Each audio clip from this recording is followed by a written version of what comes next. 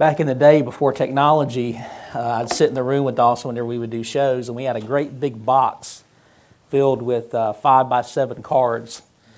Every single one of those 5x7 cards had a scripture verse on it, and those scripture verses were categorized by topic. So if a teenager called in and they were struggling with wanting to have an abortion, or they were struggling with their relationship with their boyfriend, or whatever it was, I would just thumb through cards to get to the right topic, had a stack of verses that were specific to that, sort through the right one, grab a piece of paper, write down a couple of questions, slide it across the thing to him, and then keep going. He'd ask the question and keep talking to the kid while me and the other researcher are going through cards, and then we're literally like flinging, like playing cards at him. We're flinging 5x7 cards at him saying, here's a verse to use, here's a verse to use, here's a verse to use. Amazing thing about that was he had a gift, unlike anybody I've ever been around before, to talk to. At the time, we had about 550,000 listeners every week. And he had an ability to talk and make every single one of those people feel like he was talking specifically to them as an individual. It's pretty incredible. I learned a lot from him during those years. Well, good morning. It's good to see you this morning. Thanks for being here, and thanks for giving me just a few minutes to talk to you about something that I'm pretty passionate about. If you'll indulge me just a minute to get some perfunctory housekeeping things out of the way. Dr. Harvey would skin me if I did not do this as the assistant director of the D-Min program. Our D-Min here is something that some of you may want to take advantage of in one of two ways. One, you may be an alumnus of Southeastern, and as an alumnus of Southeastern, you can actually audit any of our D-Min classes for free. So you don't have to come, at least it used to be for free. They may actually charge something now, but it's cheaper than if you came and took a doctoral class from us, even if you do have to pay. You can audit it. Here's the beautiful thing about that.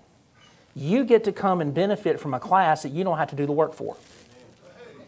Right? Like, you don't have to take the test, you don't have to write the papers. Like, it's the best of all worlds. Like, you get to come in and learn from a professional and be around a community of scholars, and you don't actually have to write 25 and 30-page papers. It's a great deal. So that's the first thing. The second way, though, that you might want to take advantage of that is some of you may want to consider actually doing a D-Min. I'm the person who's responsible for our recruiting in the D-Min office here at Southeastern, and here is the most common thing that I am perplexed by really week after week. And that is the individuals who think I could never do a doctorate. And then I have a conversation with them about our D-Min, and they say, you mean I only have to come to campus 20 days over a 3-year period? Yeah, 20 days over a 3-year period. Only 2 years of classes, and the last year is writing. That last project, it's about 125 to 150 pages long. I'm not going to tell you that it's easy, but it is certainly not unattainable the way so many people think that it is.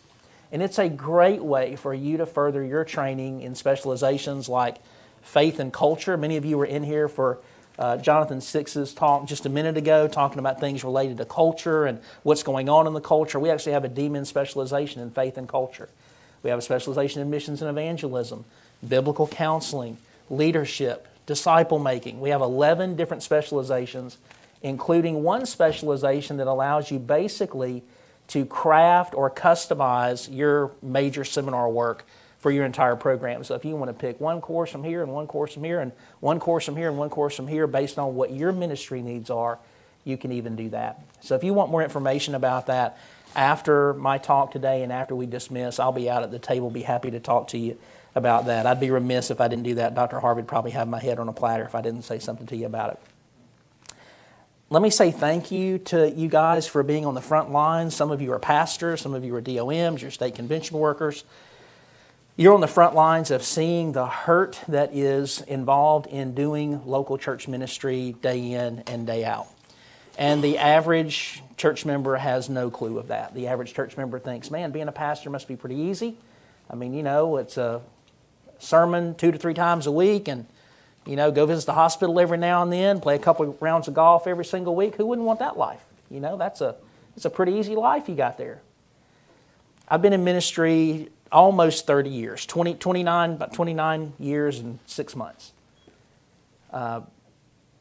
about 30,000 hours of counseling over those 29 years. A lot of those hours of counseling done with ministers and their families and looking at the things day in and day out that they face. And pastoring is hard. And the statistics related to pastoral health are absolutely staggering. They're just staggering. So today we're going to talk a little bit about what can we do if we want to help pastors deal with the hurt, deal with the pain, deal with the struggle, deal with the stresses that go into being a pastor. Leadership expert Peter Drucker once said that the 4 hardest jobs in America are this: President of the United States, President of a university, a hospital CEO, and a pastor. Those are the 4 hardest jobs in America today. I believe that. Walking with pastors day in and day out, I agree with that. Take your Bibles really quick. We're not going to spend a lot of time on this passage, but I think it's a good launching pad for us. I'm going to share a bunch of other scriptures with you. I hope you weren't coming in here looking for an exegetical sermon. I'm not Jim Shaddix. I'm doing something topical, and it's going to be biblically founded, but don't go out and tell Dr. Aiken that you listened to somebody that didn't do an exegetical sermon for you this morning. Hopefully you'll be all right with that. Isaiah 49. Isaiah 49. Just 4 verses this morning as kind of our launching pad. Isaiah 49. Isaiah says, "Coastlands, listen to me. Distant peoples, pay attention. The Lord called me before I was born. He named me while I was in my mother's womb. He made my words like a sharp sword. He hid me in the shadow of His hand. He made me like a sharpened arrow. He hid me in His quiver. He said to me, 'You are my servant Israel. I will be glorified in him.'" But now listen to this. Listen what Isaiah says.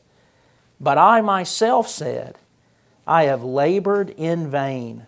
I have spent my strength for nothing and futility. Yet my vindication is with the Lord, and my reward is with my God." And that passage of Scripture for me so encapsulates, summarizes the life of many pastors. And they would tell you unequivocally, without a doubt, God has placed a divine calling on their life. I've noticed an interesting trend in seminary over the last 30 years. I enrolled in seminary, my first seminary class, I enrolled in 1994.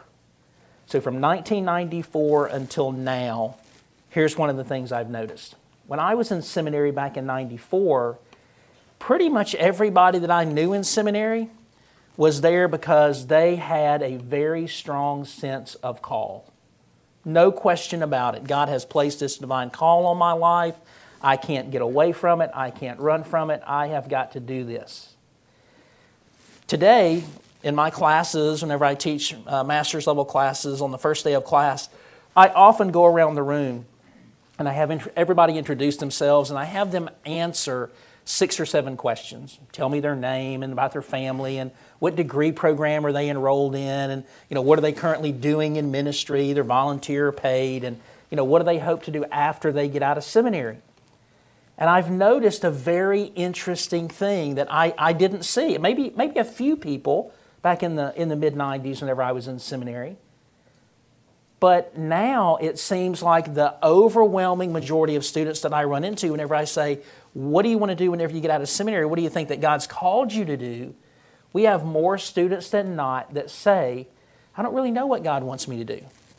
I know that He's called me to ministry, but I don't really know what He wants me to do. But there's one group of people that's different, and that's our pastors. Most of our guys that come through, they're pastors, they know why they're there. They're not trying to discern, ascertain, figure out. They know what God has called them to do. He's called them to pastor. He's called them to preach. He's called them to lead by sharing His word with God's people. The prophet Isaiah knew what it was like to labor for the souls of the perishing And he knew what it was like to feel the crushing weight of responsibility of people failing to heed the word of the Lord. And that's what pastors face day in and day out. So I'm going to give you some statistics this morning. Don't try to write them down.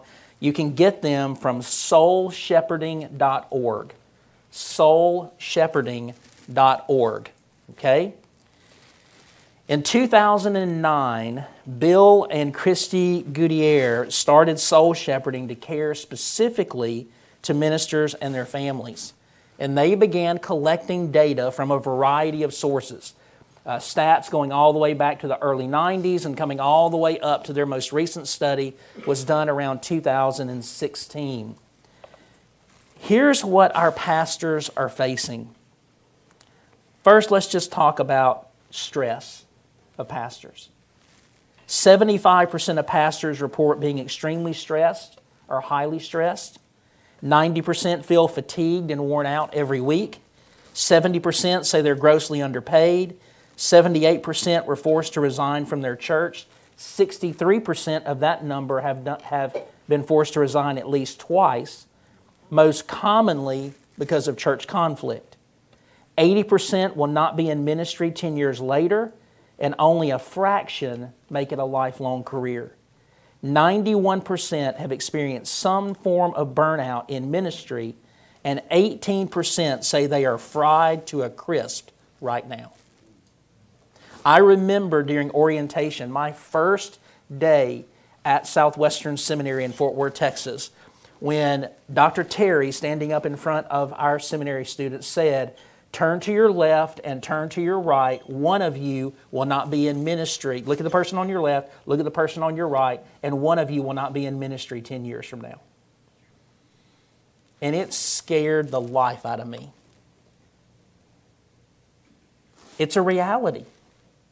The ministries that our pastors do is tough. What about some statistics on pastors' emotional health and on their family? 70% constantly fight depression. 50% feel so discouraged that they would leave the ministry if they could, but they can't find another job.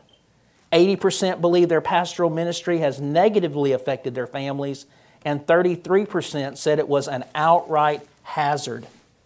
77% feel they don't have a good marriage, and 38% are divorced or divorcing. What about pastors' lack of soul care and training? 53% of pastors do not feel that seminary or Bible college prepared them adequately. 70% don't feel that they have someone they consider to be a close friend. 50% do not meet regularly with an accountability person or group.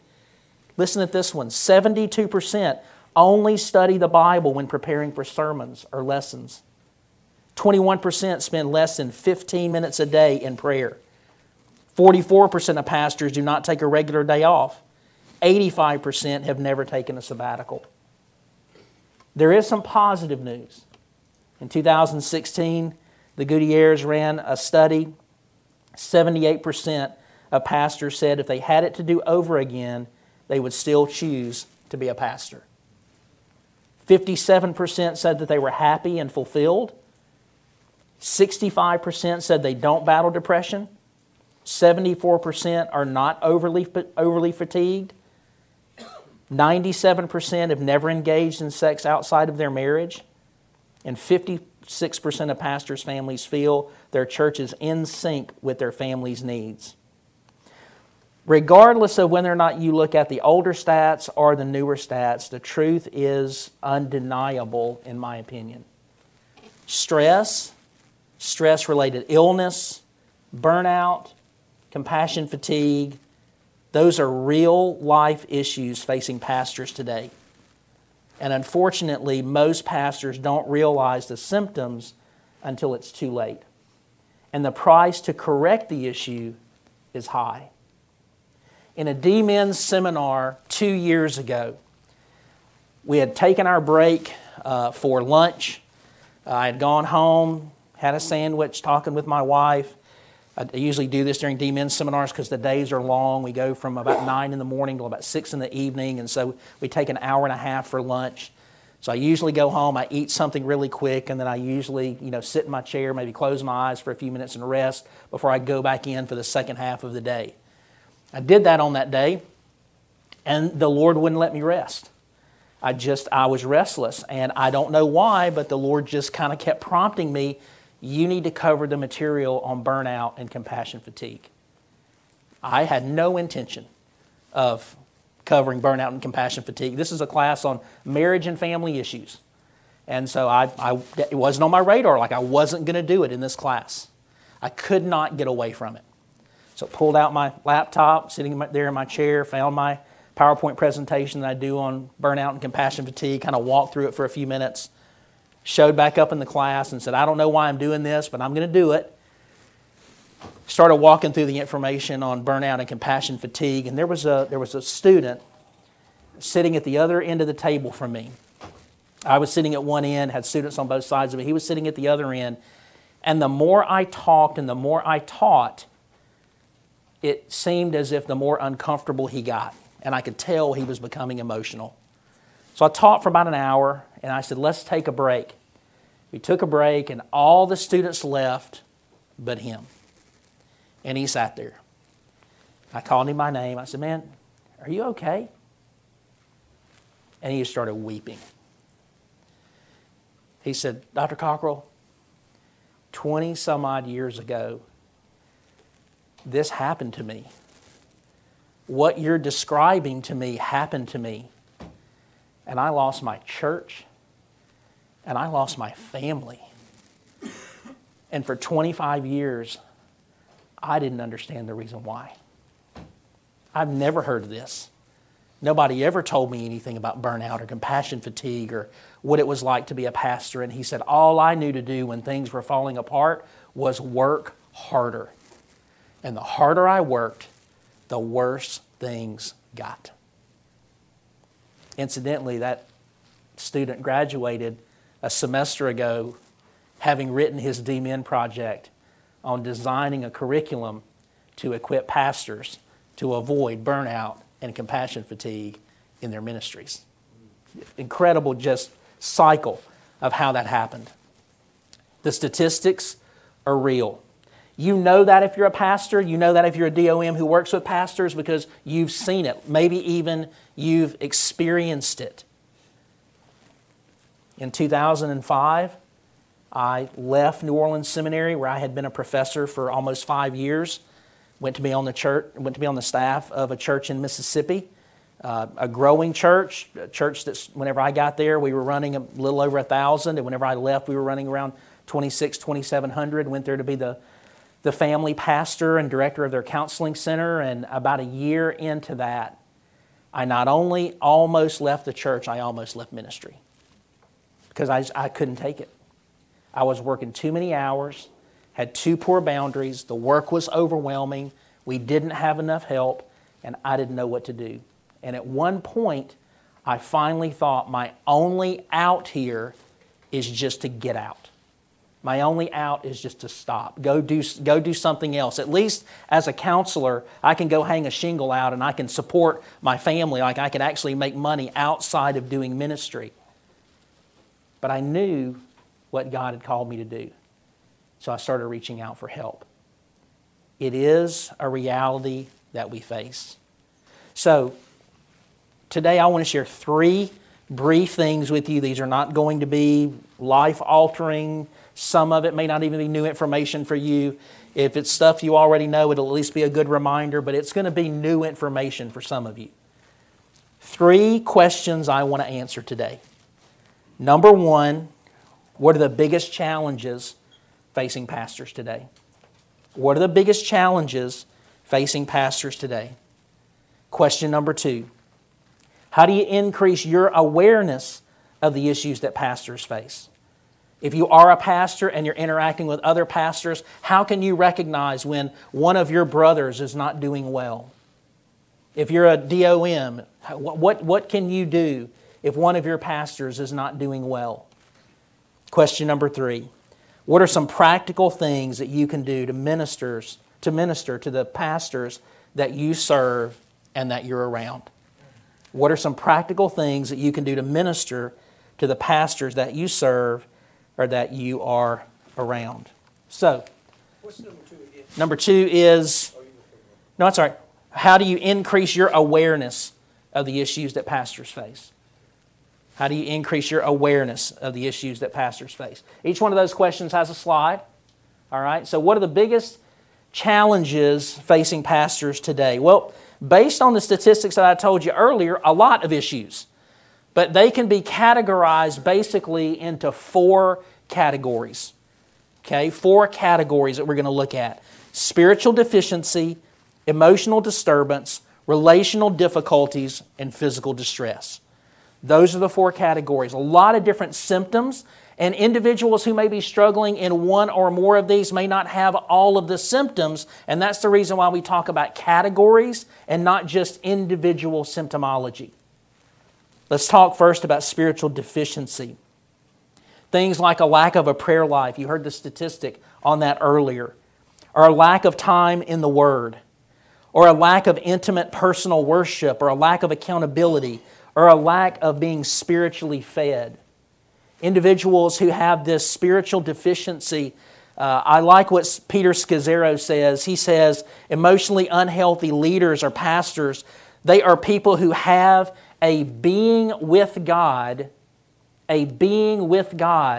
that is insufficient to sustain their doing for God. You catch that? I've actually got it for you in the slide, I think, just so you'll see it. Emotionally unhealthy leaders or pastors have a being with God that is insufficient to sustain their doing for God. Listen, pastors every single day, I might even argue that a majority of pastors today are in this place. It is constant output. They are always doing for God, and their doing for God has replaced their being with God. And their being with God cannot sustain that continued doing for God. And you know what happens is the enemy, he's a sly little joker, right? Like our enemy, what he begins to do is he begins to give pastors all sorts of other things that they can try to pursue to try to help their doing for God be better. And all of those things that they're doing to try to help their doing for God be better isn't doing anything other than taking up more and more time away from their being with God. So you have pastors today, and listen, I love Christian leadership. I love Christian leadership books. I'm a big fan of us making sure that we are really good leaders. But we've got pastors that whenever things aren't going well, they start not going well, they start looking to leadership books to try to solve the problem as if it's some kind of systems and process issue instead of what's God doing in my life, and am I leading out of the overflow of what God is doing in my life, or am I leading from a position of spiritual deficiency? And so if we don't get this first one right, if we don't get spiritual deficiency right, I can promise you these other 3, they're going to happen automatically. Spiritual deficiency happens, I can promise you these other 3, emotional, relational, and physical issues, they're all going to come because they all hinge on us setting right priorities, and we learn those right priorities as a result of what God is doing in our life. I am amazed. I will go to associations and do, like associational trainings with pastors, or go to a church and do a staff training with pastors. And I get this pushback sometimes whenever I start telling them about the importance of setting boundaries and doing right things. And here's what they say: you just don't understand my church. You just don't understand my church. I say, and I don't want to be cruel, you just don't understand the Bible.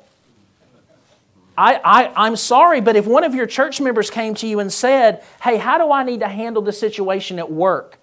And you said, well, here's what God's Word said. And they said, well, I know what God's Word says, but you just don't understand my job. As a pastor, you would say, well, I may not understand your job, but I do understand what the Bible says.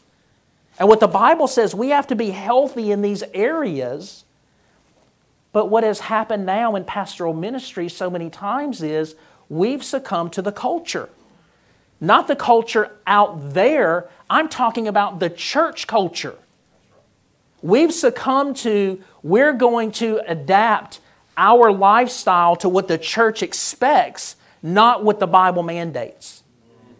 And until somebody stands up and says, hey, even if it means that the church doesn't like me, and even if it means that I end up having to lose my job, I'm not willing to sacrifice my integrity and what the Bible says for a paycheck. You would say that to a church member. I would say that to a church member if it was a secular job. Oh, your boss wants you to do that on your secular job, but that goes against your moral values, that goes against your Christian teaching, that goes against what the Scripture says. And yet somehow we've created this culture where I think we would all agree. The Apostle Paul is pretty clear. What's our job as pastors? To equip the saints for the work of ministry. But you have a conversation with a pastor about his primary job is to equip the saints and not do all the work himself, and he looks at you like you got a third eye and says, you don't understand my church. They expect me to do everything.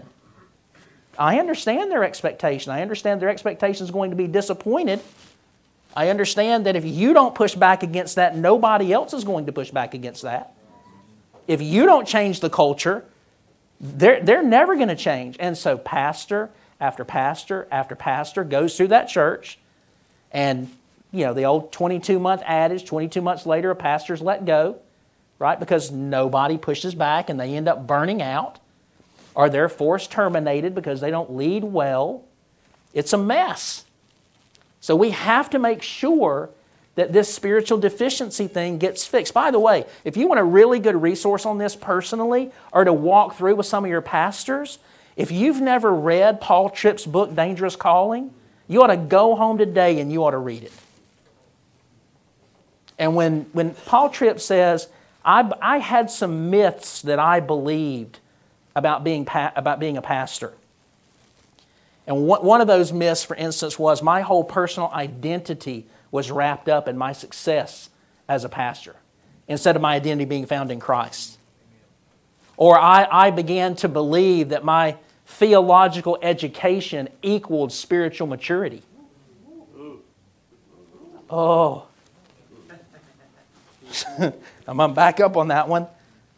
Right? As somebody who's got 3 seminary degrees, I can tell you that you can have all the seminary degrees in the world and not walk with Jesus. He says, I confused my ministry success with God's endorsement of my lifestyle.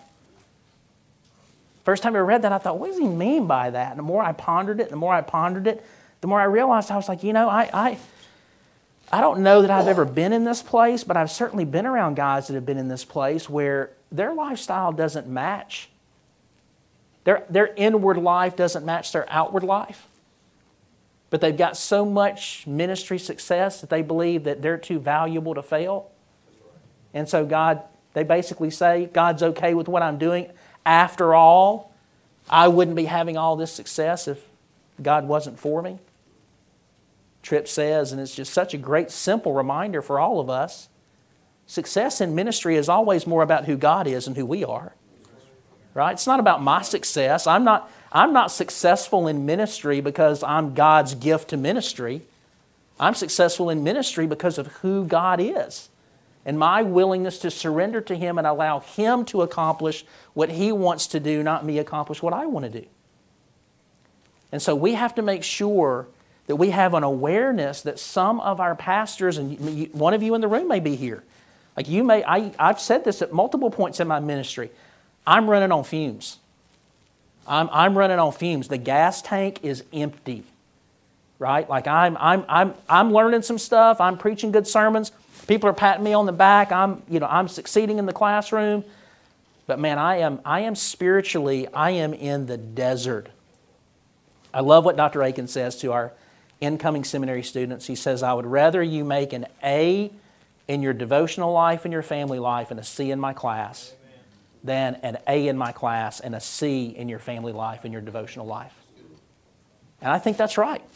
And I've started saying the same thing to my class. Hey, if getting an A in my class means that you aren't going to worship and you're not going to you're not going to pursue God, and you're going to substitute your devotional life for class time.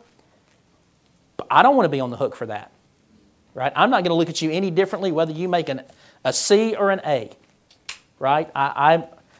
Honestly, I jokingly said to one of my classes this time, I said, I don't care about your grades. I don't even look at them. My grader does all that, right? And the class kind of chuckled, and I said, I kind of say that a little bit funny, but I'm kind of a little serious about it too. So if you're all worried about how I'm going to think about you, chances are the next time I see you in the hallway after the semester's in, I don't even know what you made, right? I don't know. The grader graded them. I looked over the grades, but I got 102 students this semester.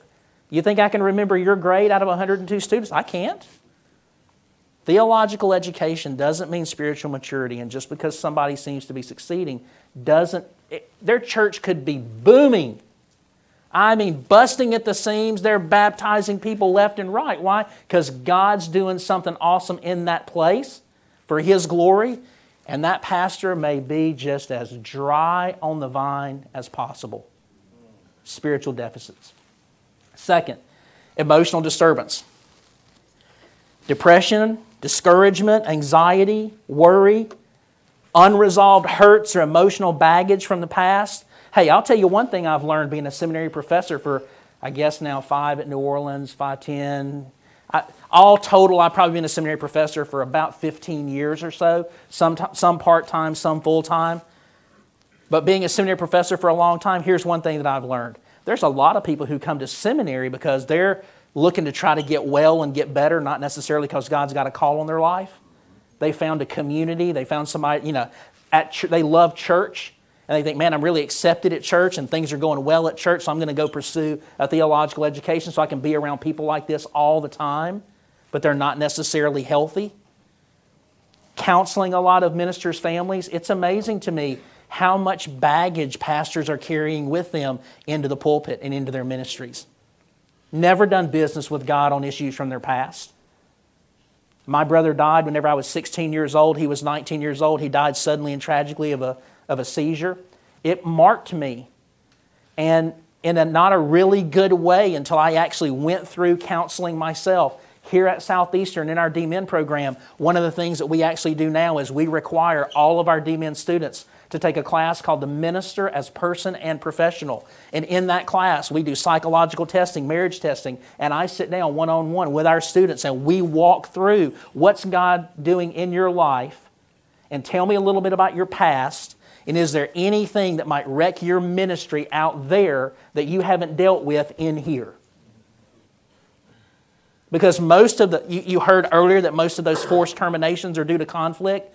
The root of the majority of that conflict are pastors not knowing how to handle conflict, and the reason they don't know how to handle that conflict is because of their own junk.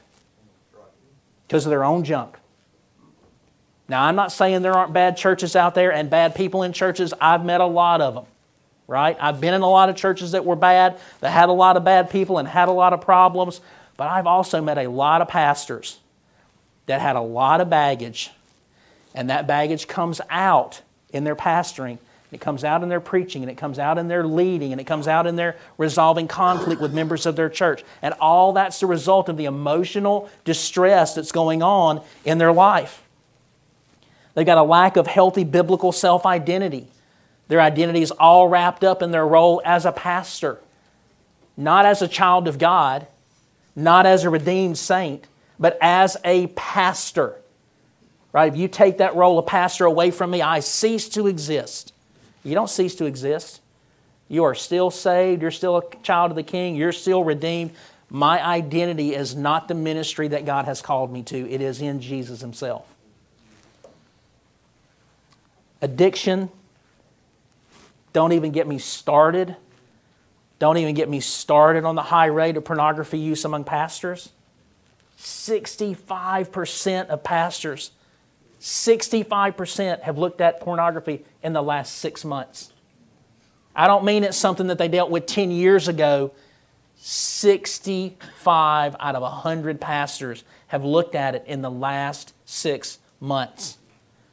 And it's wrecking them internally because of the guilt and the shame. And because of the relational difficulties that we're going to talk about in a minute, they don't have anybody they can go talk to. And really, that's the only deliverance from pornography addiction, is for you to get real with somebody. But they don't have anybody they can get real with. So they just live trapped in this prison of addiction, month after month after month. An inability to set healthy boundaries.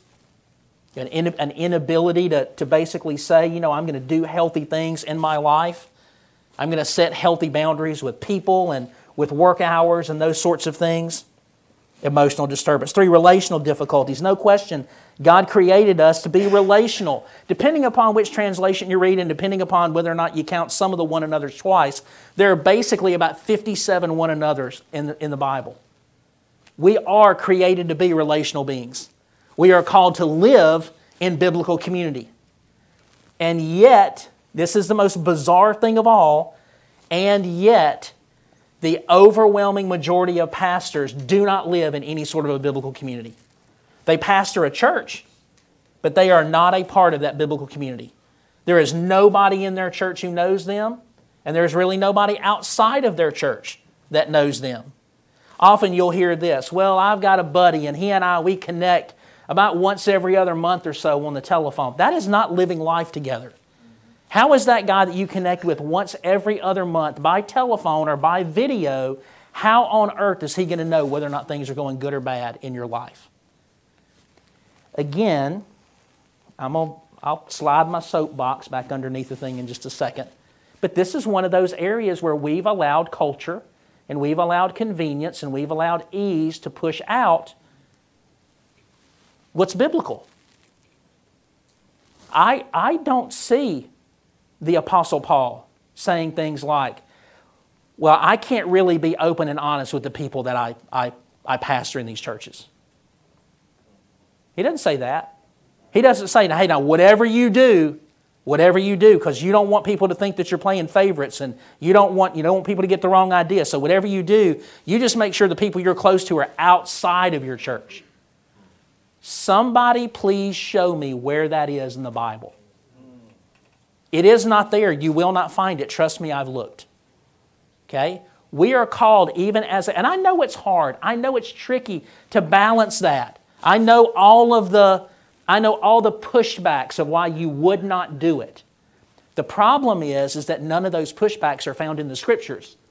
The problem is none of those pushbacks, the Scripture doesn't say you got to live in biblical community and do all these one another's and be this shepherd who knows his sheep. You can't do that at a distance. You just can't.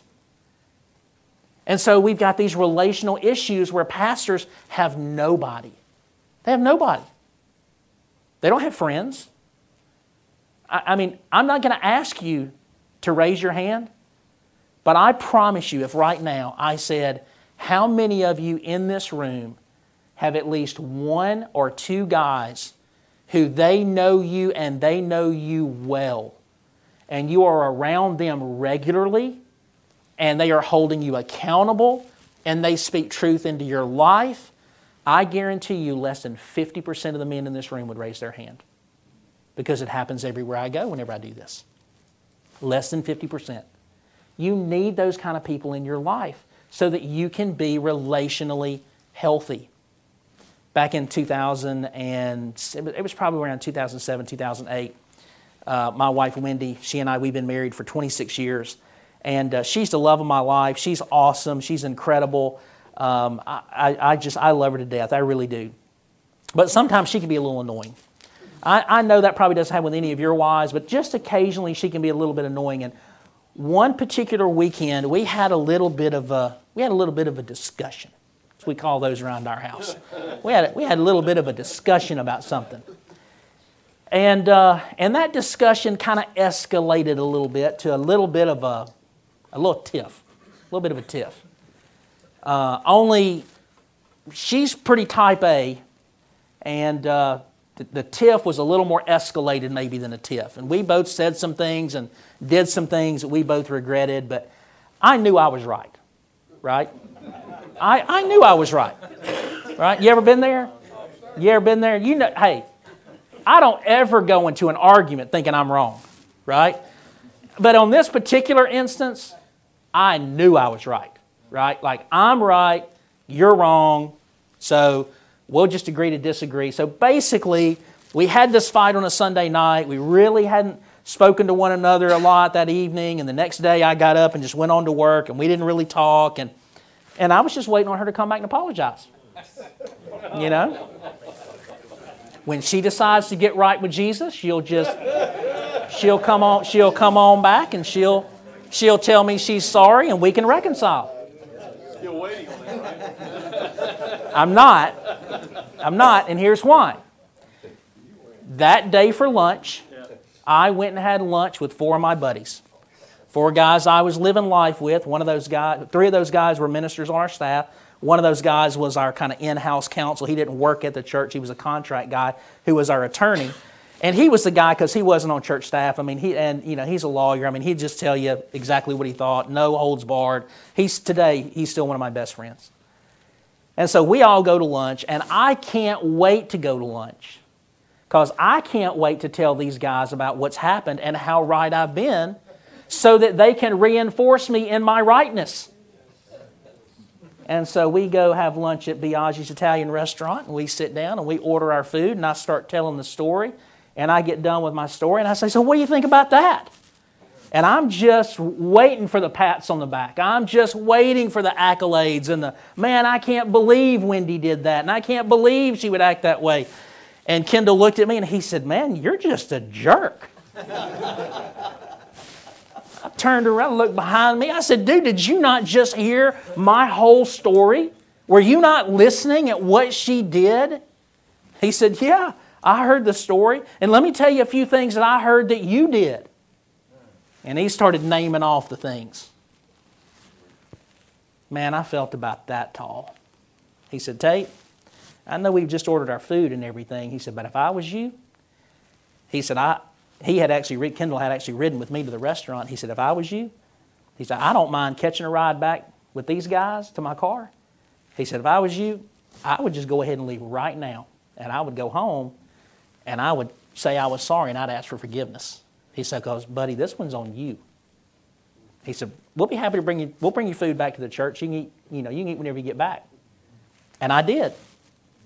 And thank goodness, thank the Lord for a brother who loved me enough to tell me the truth.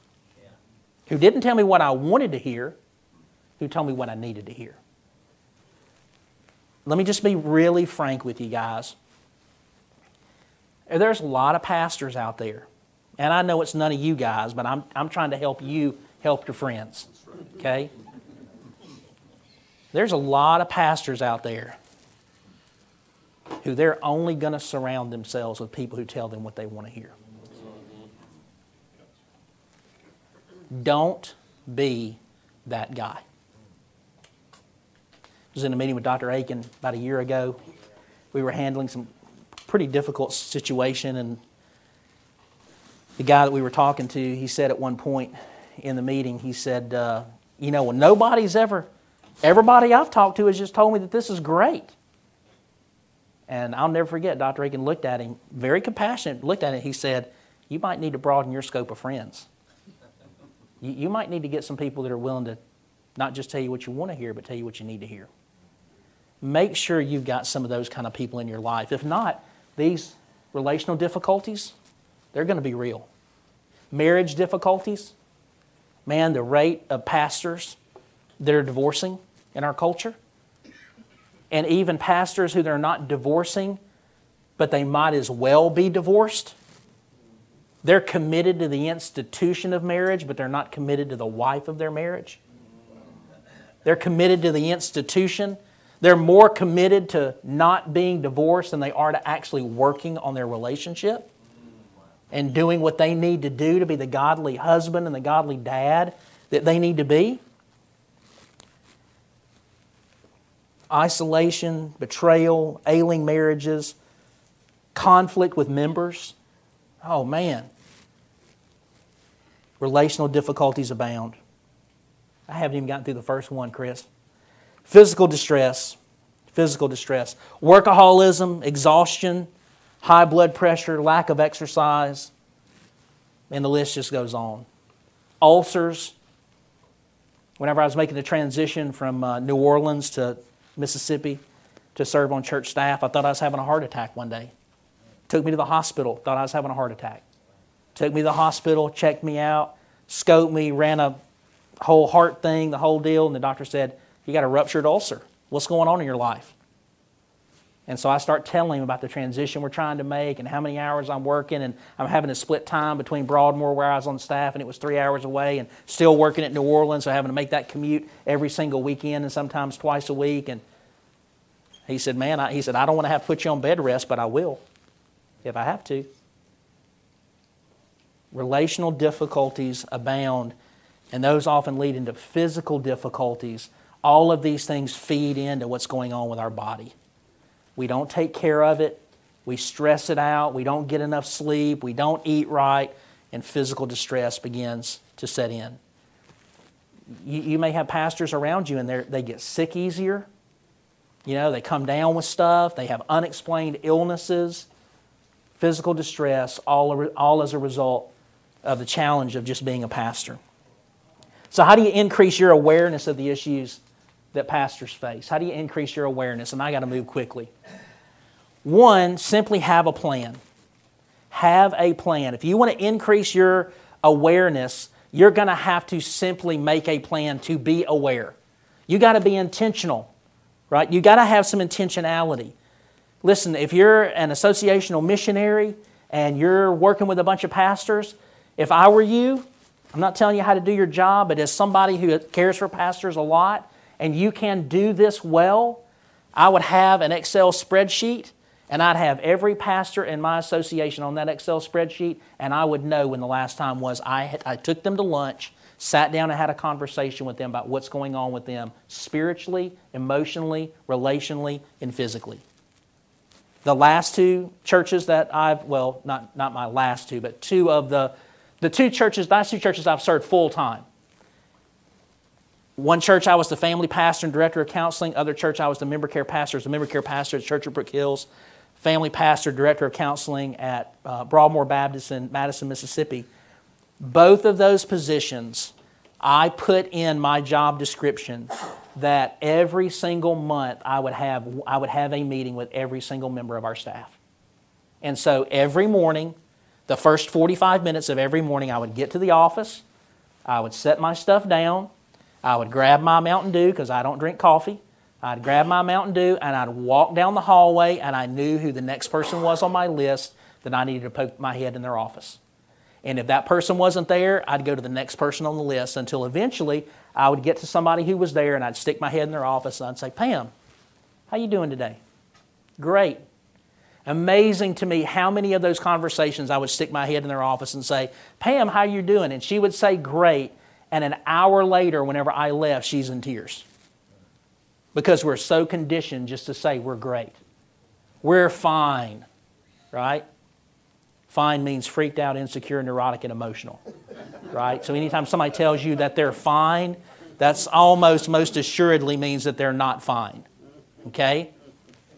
My former pastor, every time I call him, he says fine. I say, are you fine like with your definition of fine or my definition of fine? He says, I'm fine with your definition of fine. I'm like, okay, so we can have a conversation, right? Yeah, we need to do that. So we need to have a plan. You need to make it a point.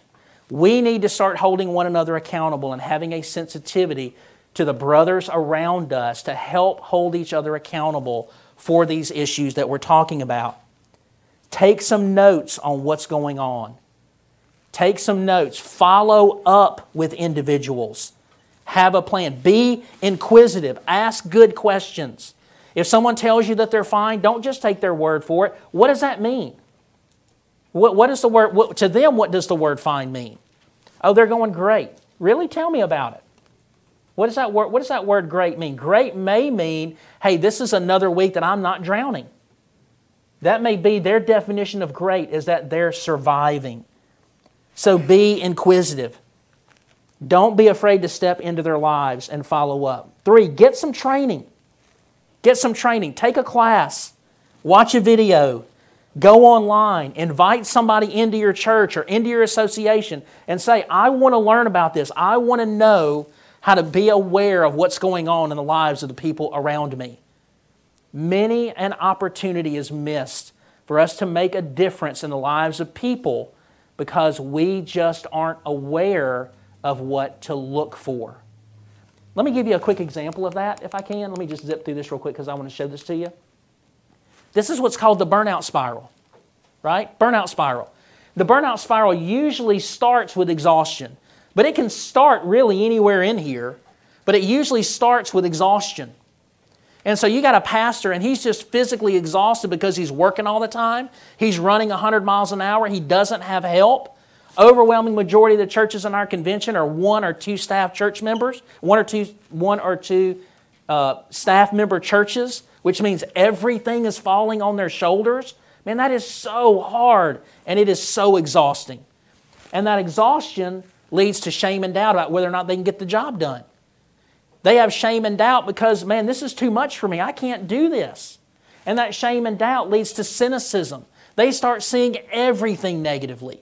Man, that church member that really didn't do anything negative to them, they see it as negative because they're just so depleted and they're just so run down and they just feel so bad about themselves. And so it turns into cynicism. And guess what cynicism produces? Failure.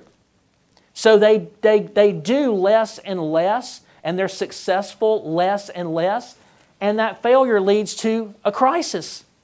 And the crazy thing about this spiral is every time you go all the way through those steps, it just spins faster and faster and faster and faster. It's the cycle that feeds itself. And if you've ever been through this, you know it. When I told you the story about the DMin student, when I explained this, this is when he completely broke down.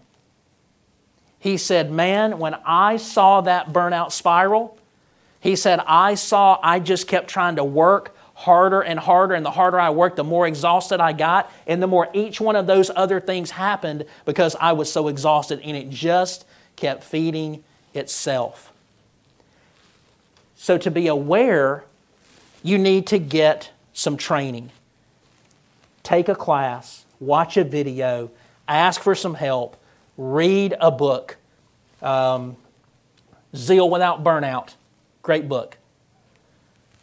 Pete Scacero's Emotionally Healthy Leader, great book. Look for some resources to get some training. Lastly, what are some practical things you can do? What are some practical things that you can do? One, pray. Pray. You know, of course we're going to say that. We're at a seminary. You're hearing from a seminary professor. We're all ministers. Of course, we know that we're going to pray.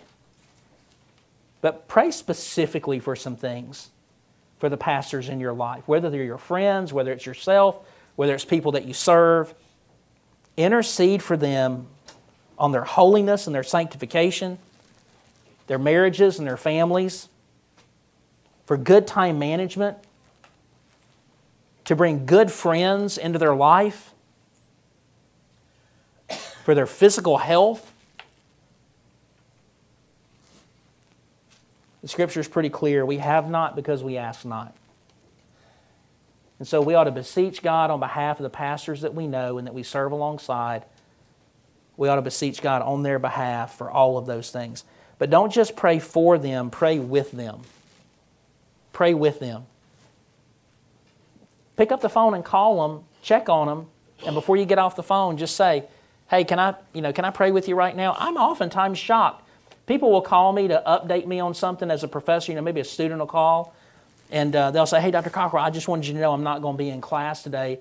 My wife's going into labor, or, one of my sons has got the flu, and so just wanted you to be aware of that. If you don't mind praying for me, I'd appreciate it. And I almost always say, well, can I pray right now? Can I just pray for him right now? Yeah, you can do that. And so I pray right then on the phone. Don't just pray for them, pray with them. Go by and see them. Here's another cool thing you can do. When you pray for them or with them, if you're not with them tangibly, send them a text or an email and say, hey, just want you to know I just prayed for you. Dr. Drew Ham on our faculty here in our student life office, every month, he must just have a rotation of guys. that he prays for. But about once a month, I get an email from him. He says, hey, Doc, just wanted you to know, prayed for you and Dr. Harvey today. Let me know if there's anything I can pray specifically about, but just wanted you to know I was lifting you up today. Man, that does my heart good to know he just did that. And I didn't even ask for it. Like, he just volunteered that. So pray. 2, encourage. Encourage. Send them a note or a text. Highlight them in events or publications. Encourage them to connect with other people. For those of you that are associational missionaries and you have opportunities that you can do this, offer to preach for them on a Sunday when they're there, not just when they're gone, so that they could actually be fed and enjoy their church as a participant and not always a guy from the front of the room. Man, nobody could have ever... I had a very brief stint as a senior pastor, and there's kind of one reason, I think, and one reason only that I could never be a senior pastor again, and that's because Sundays take on a completely different meaning for you than they do as a participant. When you got to worry about every single detail that has to take place, from what time we start and what time we end, and how many ushers do we have, and who's doing this and who's doing that, and where's the special music guy at, and all of those details that even if a senior pastor has other staff members that does those kind of things and is responsible for those kinds of things, I don't think a senior pastor ever just relinquishes responsibility for that. He still worries about it. And so an opportunity every now and then for a pastor to be there. My senior pastor at Broadmoor, whenever I was the family pastor, I would usually preach about 8 times a year. And a lot of those times he was there. And he would say, man, I want you to preach just because I want to have an opportunity to grow. And so I'm going to let you preach, 4, 5, 6 times a year. And I'm going to be here for those. And then 2 or 3 times a year I'm going to be on vacation and I'll be out of town. I want you to preach for me. If you've got friends, buddies that you can do that for, do that.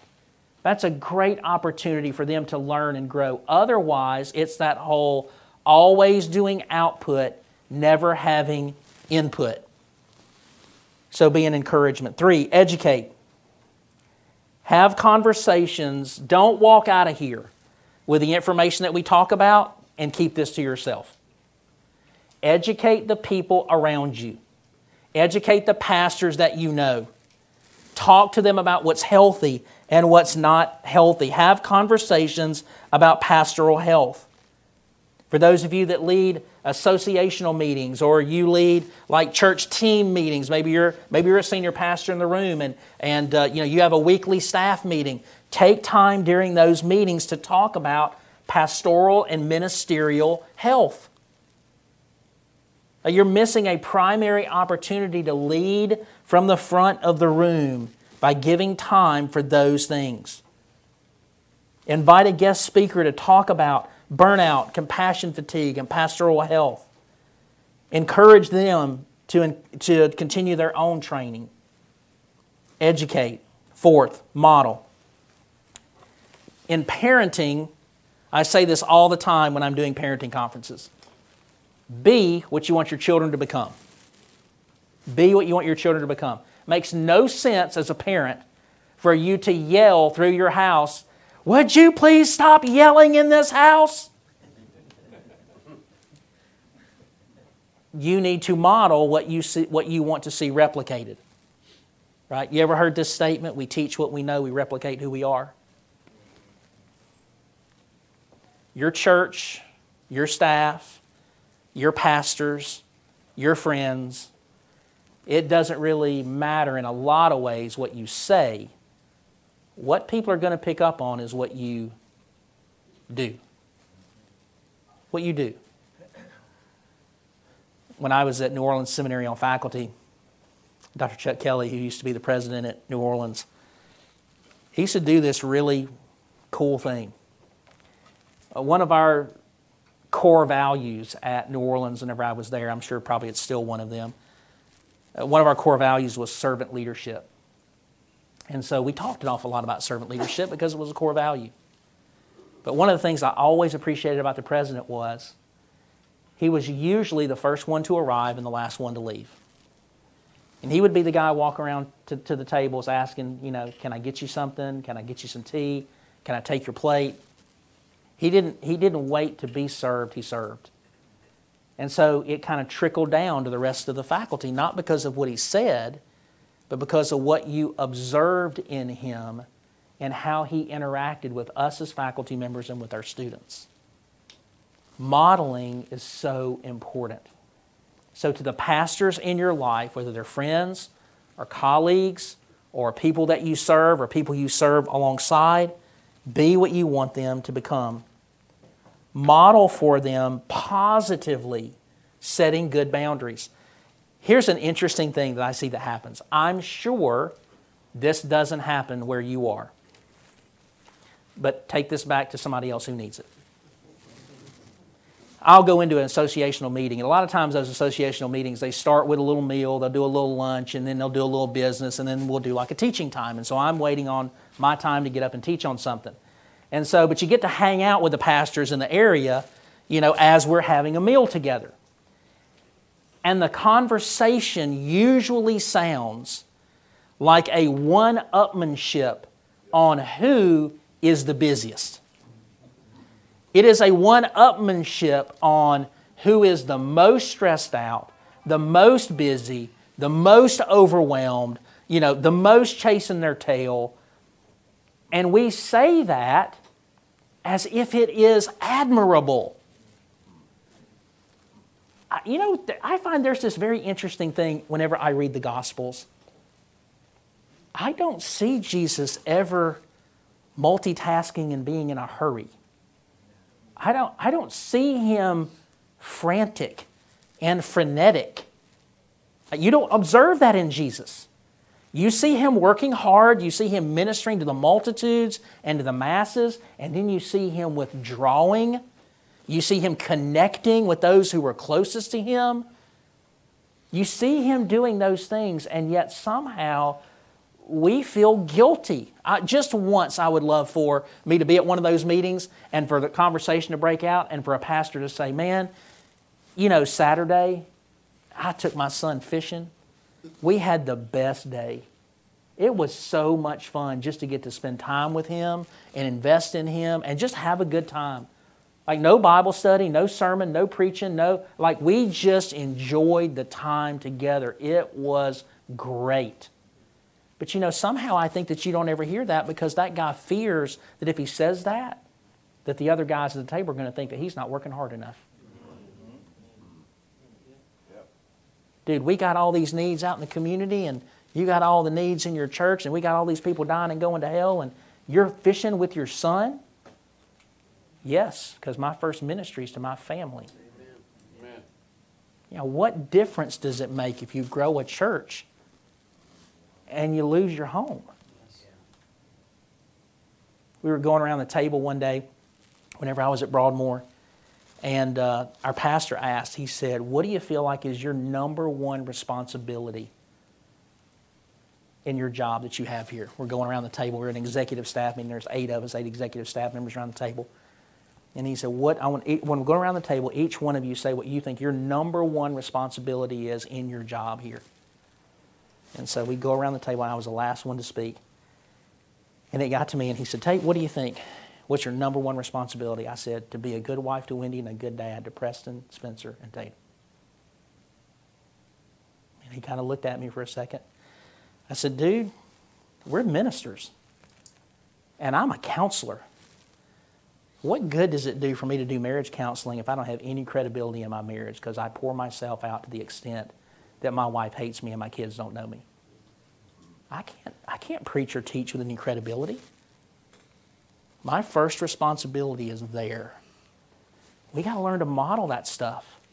We can't say one thing and model something else. You can't say to your congregation that they need to spend time with God and they need to rest and they need to have their priorities in the right order. We as ministers cannot say that and not also do that. And maybe even just being a little open and honest about our own struggles in those areas. Just being open and honest about times when we've been run down. Henry Nouwen once said, people are always a lot more eager to talk to you about their sin if you're willing to talk to them about your sin. I think that's true. I got exactly 2 minutes to give you for questions. Chris said you guys are loving questions. I'm going to give you a whopping 2 minutes to do that. I preceded you at Southwestern just a few years, but I was fortunate to have C.W. Brister, Yeah, pastoral counseling. yeah, He gave us a book very early on in my ministry that changed my life, and it was Behind the Mask. Behind the Mask. by Wayne Oates. yeah, So it's a must-read for every minister. yeah. It's a great book. It's a great book. Wayne Oates is a great guy. Has a couple of really good resources, but that's a great book. Chris? You take your time with questions. Okay. Hey, who wrote the book Zeal Without Burnout? Zach Eswine. Zach S. Eswine. And I'm sorry I can't spell it. Somebody can Google it for me. But I'm pretty sure it's Zach Eswine. E-S-W-I-N-E maybe? It's he and Chris Ash. Yeah, there you go. What was that again, zeal? Zeal Without Burnout. And here's the thing I love about Zeal Without Burnout. It's actually a really short book, so if you're burned out, it's an easy book to read. I make our DMin students in Ministers, Person, and Professional, I make them read that every semester, and that's one of the things they say about it. They say, I love the fact that it's a book that's written that's actually relatively easy to read. Like it doesn't wear you out. You mentioned burnout and compassion fatigue. Do you distinguish between I do. the two and how? I do. Major distinction between burnout and compassion fatigue is you can have burnout without compassion fatigue. You can't have compassion fatigue without burnout. The big difference is compassion fatigue really is burnout, but it is burnout from the cause of what's called vicarious trauma. So a line worker in a factory can have burnout from doing the same thing over and over and over and over again. He gets cynical about his job. He hates his bosses. He doesn't enjoy this. So he's burned out. He's failing. He's not got all these signs and symptoms of burnout. He can have that on the line, but he doesn't have compassion fatigue. Compassion fatigue is unique to what we call the helping professions, pastors, educators, nurses, people who relate to people one-on-one and who deal with crisis and trauma. So they burn out, but the burnout predominantly has as its root cause the fact that they are exposed to other people's trauma on a regular basis.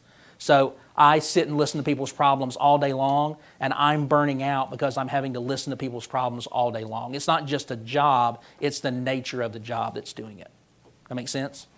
Let's go here and then here. Just out of curiosity, have you seen an increase in burnout as presumably the apathy of the church is growing and pastors feel like they got to do more because nobody else is doing it? Have y'all seen? There's no question for me that there's been an increase in burnout and compassion fatigue both. I think it happens for a lot of reasons. I think this, honestly, the church is just not, in my mind, the church is just not as dependent upon God as it once was. And so guys, they're just operating at so much of a spiritual deficit. And because we're planting so many churches that have less pastors, it's been a little more helpful over the course of the last 10 or 15 years that guys have started enlisting like plurality of elders or really having deacon servants that really that don't just do the business of the church once a month like they truly are deacons who serve well. That's actually helped some. But I think overall probably the numbers have increased probably in the last 15 to 20 years. Let me go here and then I'll come here. When pastoral counseling, you're receiving all of these issues on the table. How do you effectively table those issues so they won't rest on your life and find themselves in your sermons to preach from the pulpit Yeah. on a weekly basis? Yeah, so it's a great question. Probably one of the most common questions that I get as a counselor. How do you not take this stuff home with you, and how do you not let it affect you negatively? And I'll tell you the answer that was told to me by a good friend of mine when he was actually interviewing to come on faculty with us at New Orleans whenever I was there, and it was just I couldn't. I'm going to tell you the way he told it because he's so much more eloquent than I am. I think I was kind of doing this, but he just said it so well. He said every day as a counselor, whether you're a paid counselor, professional counselor, lay counselor, or pastoral counselor, every day as a counselor who is a biblical counselor, pastoral counselor, I am asking people to lay their problems at the feet of Jesus. How hypocritical is it of me to ask them to lay their problems at the feet of Jesus, but then I pick them up at the foot of the cross and I take them home with me? That's hypocritical. So every day before I leave, I pray every day. I pray in between every session, but certainly at the end of every day, I pray and I say, Lord, today I gave you the best that I had to connect individually with every single person that I saw. You love them infinitely more than I do. You are infinitely more concerned with them than I am. And so I am now laying them in your hands, and I'm going to walk away from all of these problems. Like they are yours to deal with, because I've been as present, as humble, as biblical as I possibly can. Now change is up to you from this point forward. And then I walk out and go home. A lot of times I don't go straight home just because I want to take time to clear my head, so I might go drive around for a few minutes. I might ride my motorcycle for a little bit. I might do something to try to clear my mind a little bit before I go home. I try not to immediately go from counseling someone into having a conversation with someone else, just because I need for a little bit of time to pass. Let's go here, or here. Have you found in your research and so forth, any distinction between burnout rates in rural and smaller pastors, single staff? Oh, no. Yeah.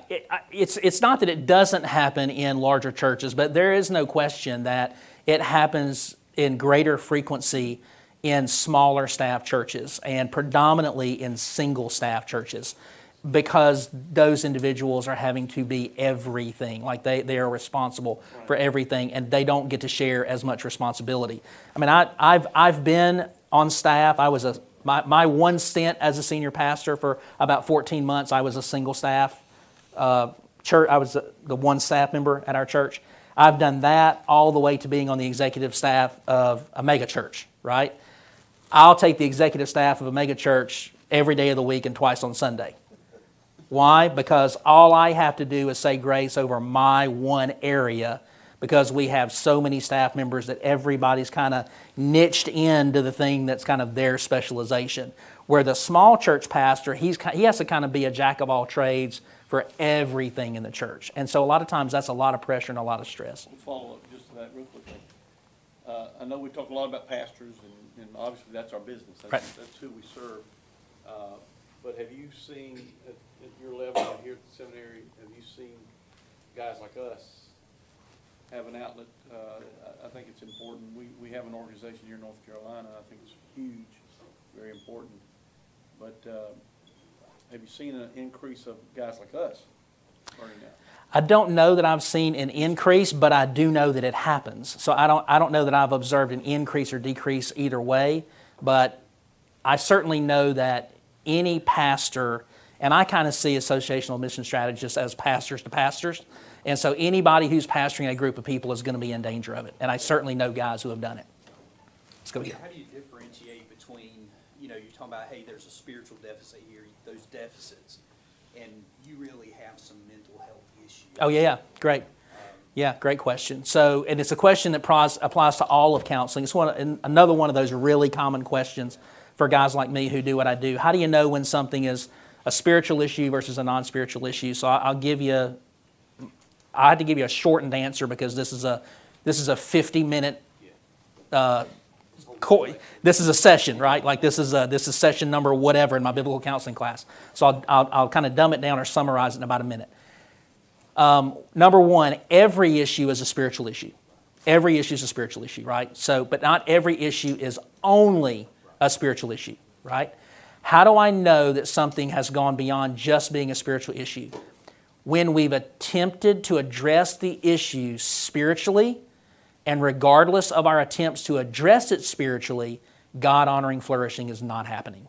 Like we're reading our Bible, we're praying, we've got accountability, we're doing all the things that we should be doing, that in everybody else it seems to produce these results. Like we get close to God, we aren't depressed, we get encouraged, we might have a season of discouragement, but overall it's not pervasive. But when it continues to be pervasive and no spiritual intervention that we use works, and God-honoring flourishing is not happening, it's now time for us to consider something outside of a spiritual intervention. That might be medication, it might be counseling, it might be any number of things. It's a good question. What was that definition of fine? What's that? Fine? Yeah. Freaked out, insecure, neurotic, and emotional.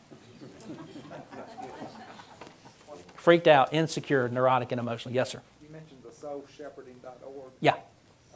I took a quick look. Is there place on that website to find those statistics? There's a blog post. So if you'll, I think there's a search bar up at the top, and I think if you just type in stats or statistics, I think it's one of their blog posts is where I pulled it from.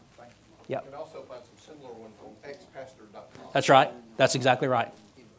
In fact, Soul Shepherding, whenever you read their blog, you'll see that ex-pastors, they all share some similar information. So they're quoting some similar studies from 91. And the thing I like about Soul Shepherding is they actually give credit. It's like they give you this great big long list of stats. And out beside each stat, they put a number.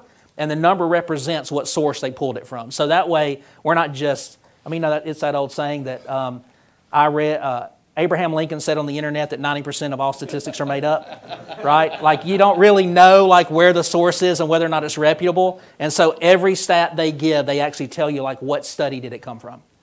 So that's helpful. Anybody else? I've already gone over my time, but anybody else? Just a last minute question before I let you go. Any tools like threshold when you're dealing with a pastor? A lot of times they don't understand their threshold of what they truly can carry. Are there tools out there to help us in that? Well, what I would say is, I use that terminology, kind of that God-honoring flourishing. Like if you're not flourishing, if you're not experiencing what Jesus said He is providing for us in joy to its fullest, then you're beyond your capacity. It's time for us to do something different.